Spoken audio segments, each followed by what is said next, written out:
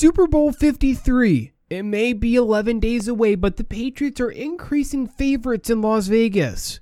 Should they be as big of favorites as they're turning out to be? Plus, Super Bowl MVP, is it more likely to be Tom Brady or Jared Goff? And also in the NFL, should they consider changes to their overtime? As well as in Dallas, Jason Garrett possibly calling the plays for the Cowboys? Do I like, love, or hate that? As well as Bruce Arians with some interesting comments, and NFL rookie making major changes in the MLB Hall of Fame. It starts now.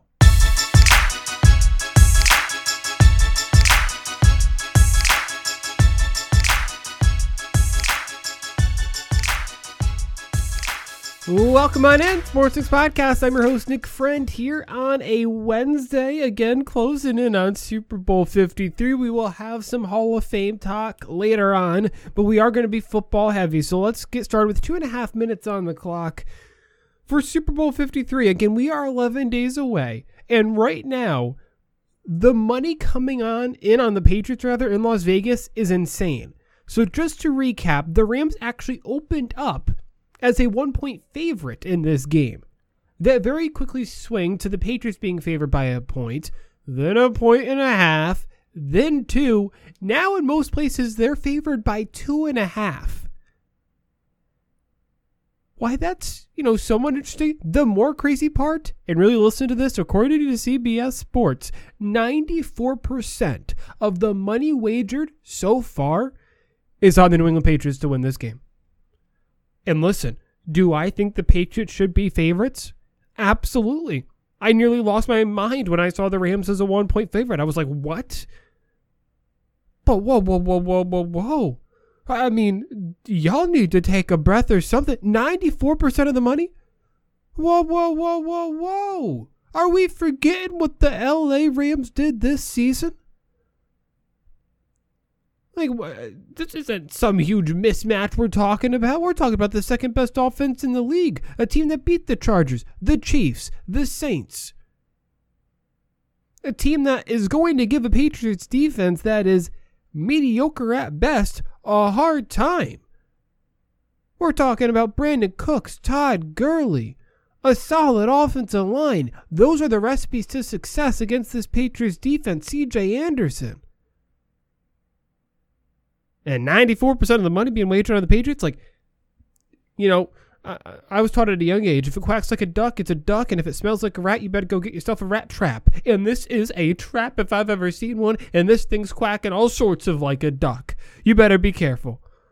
Again, the Rams match up well, and if anybody can match up against Bill Belichick, it's Sean McVay. And by the way, I'll just remind you of this. Your chances, if you think either of these teams, the Rams or the Patriots, are going to win this by a ton and it's going to be a blowout, it could happen. Obviously, anything can happen. But the average margin of victory in Patriots-involved Super Bowls during the Belichick-Brady era, average margin of victory, 4.4 points. So, ponder that. Now, 90 seconds on the clock. Super Bowl MVP odds have also come out. Brady is number 1. Jared Goff is number 2. Listen, I'll answer the question I answered on today's show as well here. Who is more likely to win the Super Bowl MVP between these two?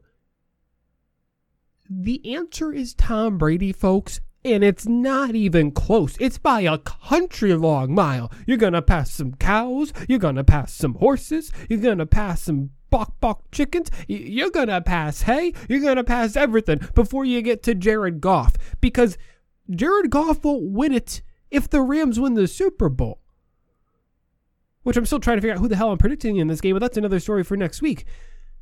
If the Rams win the Super Bowl, Jared Goff is not winning the MVP. It would be way more likely for Todd Gurley, C.J. Anderson. Heck, if any defensive player can do it, it's Aaron Donald, right? But if the Patriots win, Tom Brady has won the MVP in 4 of their 5 Super Bowl wins. The one exception being their second Super Bowl win, I believe it was Deion Branch. It was Deion Branch. I'm 90% sure it was in their second Super Bowl. But regardless, Tom Brady's won 4 out of the 5.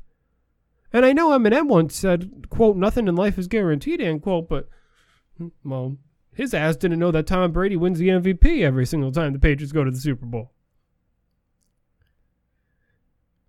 All right, let's stick with the NFL before I do get to the Dallas Cowboys. 90 seconds on the clock for a conversation that's been happening after both of the conference championship games went to overtime this past weekend is should the NFL make changes to their overtime? This all stemming after the Patriots won the coin toss, marched down, won a trip to the Super Bowl, obviously. Among many things that people are questioning, well, what about the coin toss? I mean, my goodness, do we need to consider something there? No. Hell no. And this, everything regarding this overtime is really bothering me because I feel like overall, like, it's like, I feel like overtime's fine. I feel like it's fine. But this coin toss stuff in particular, it's like, folks, I know you think that the team that wins the coin toss wins every single time, but that's not a fact. Overtime is pretty much a 50-50 split. And I want to give credit here because this stat came from Ross Tucker of SiriusXM Radio, who revealed that the coin winner in overtime wins 52.7% of the time. 52.7% of the time.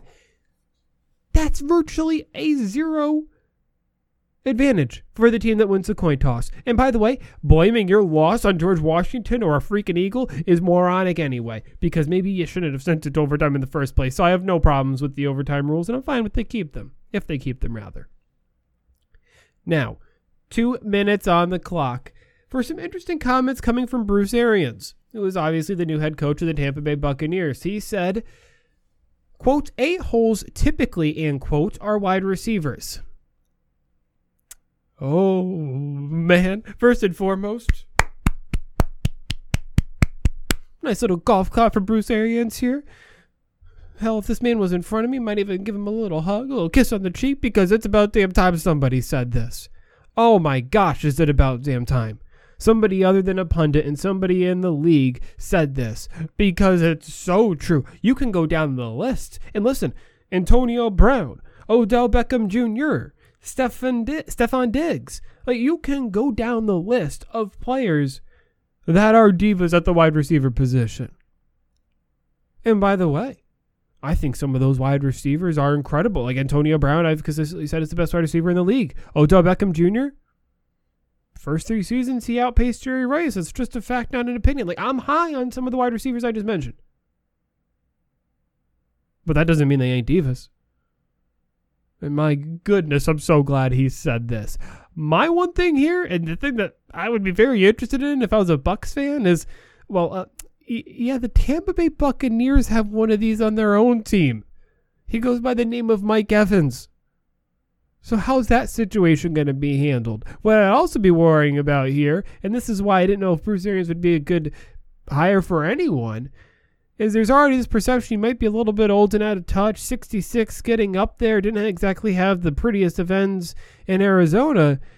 Is our Bucs players going to look at this with already that perception maybe that he might be out of touch and go, whoa, this dude's really out of touch. He doesn't like young players. He doesn't like millennials. So I think it's going to be interesting to see the type of effect this has, but he's speaking the truth.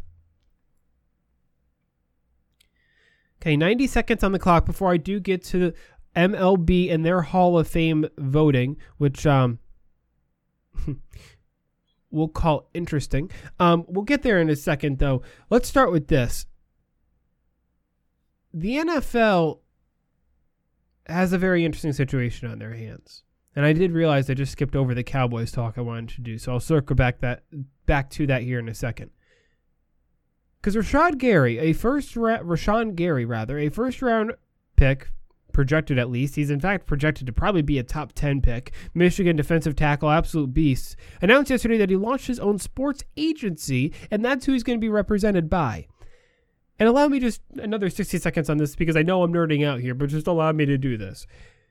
So the details specifically behind this agency are hidden, but I have several thoughts. One of the details we do know is the agents who represent these players are going to be paid by the company, which is not the norm for those who don't know. It's usually the agent gets a percentage, 4, 5, 6% of the player's contract. That's the situation here. And it overall seems this is going to be a much more player-focused agency, which is good because there's a need for A. B, I think this is going to be a trend and get used to it. And we've already seen it. Of players thinking more and more beyond football, basketball, baseball, whatever it is. And becoming more business savvy. This won't be the first person to do it. Well, it isn't the first person to do it, and it won't be the last. All right, let's get to this. Did skip over this accidentally. 2 minutes on the clock for the Dallas Cowboys, who fired Scott Linehan as their offensive coordinator. And then as of yesterday, Jerry Jones says they will stay in-house, and Jason Garrett could have involvement in the offensive play calling.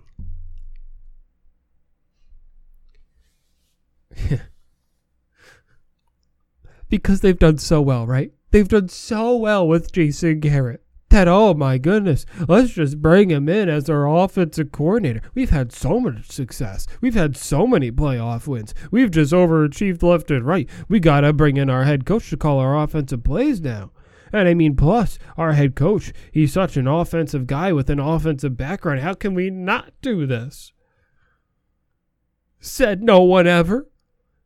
Jeez, I mean, like, my goodness, you know their playoff history. I won't bore you with that again. And never mind to mention the fact that Jason Garrett has a defensive background. And listen, I like the Linehan fire.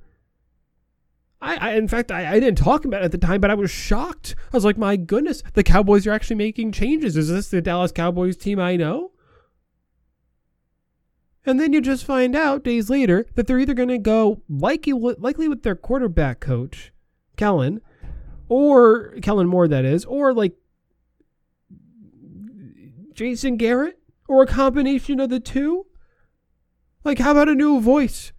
My goodness, you don't think these players are so sick of hearing a guy preach to them who hasn't won jack diddly squats in his career? Like, if you're going to make change, cool. It's why I like the firing. Go out and hire somebody externally. Have you not seen the trend in the NFL of external guys coming in and making big changes? It is just another example of the Dallas Cowboys. Oh, you think they're going down the right path? They fire an offensive coordinator, probably need to be fired. And then, boom, less than a week later. Yeah, they're back banging their heads against the wall, and the definition of insanity, trying to do the same thing over and over again. Now to wrap up here, let's put 2 minutes on the clock for the MLB Hall of Fame. I have two major thoughts here. There's many things you could go with this. I could spend a whole 15-minute podcast on this, but I want to hit on two major points here.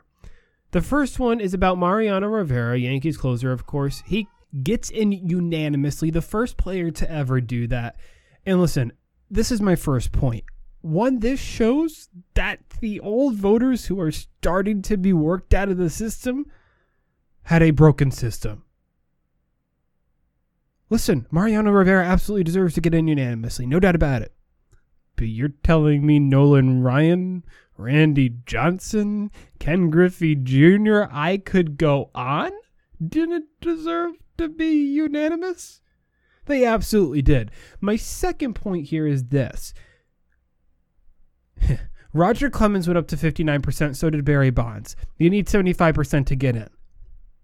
Those two numbers are up from the previous year. This is my second point. Make up your mind. Clearly what's happening is the younger voters are starting to get in, and they're starting to say, hey, these guys should be, and the older voters don't agree. And listen, I think they should be in.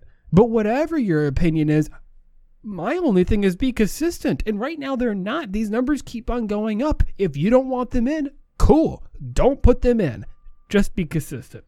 So those are my thoughts with the MLB Hall of Fame voting. That is the podcast. Earlier today, the Sportsnik Show released, as always, on Sportsnik.com and the YouTube channel. Tomorrow, Sportsnik Show podcast again. I'll catch you then.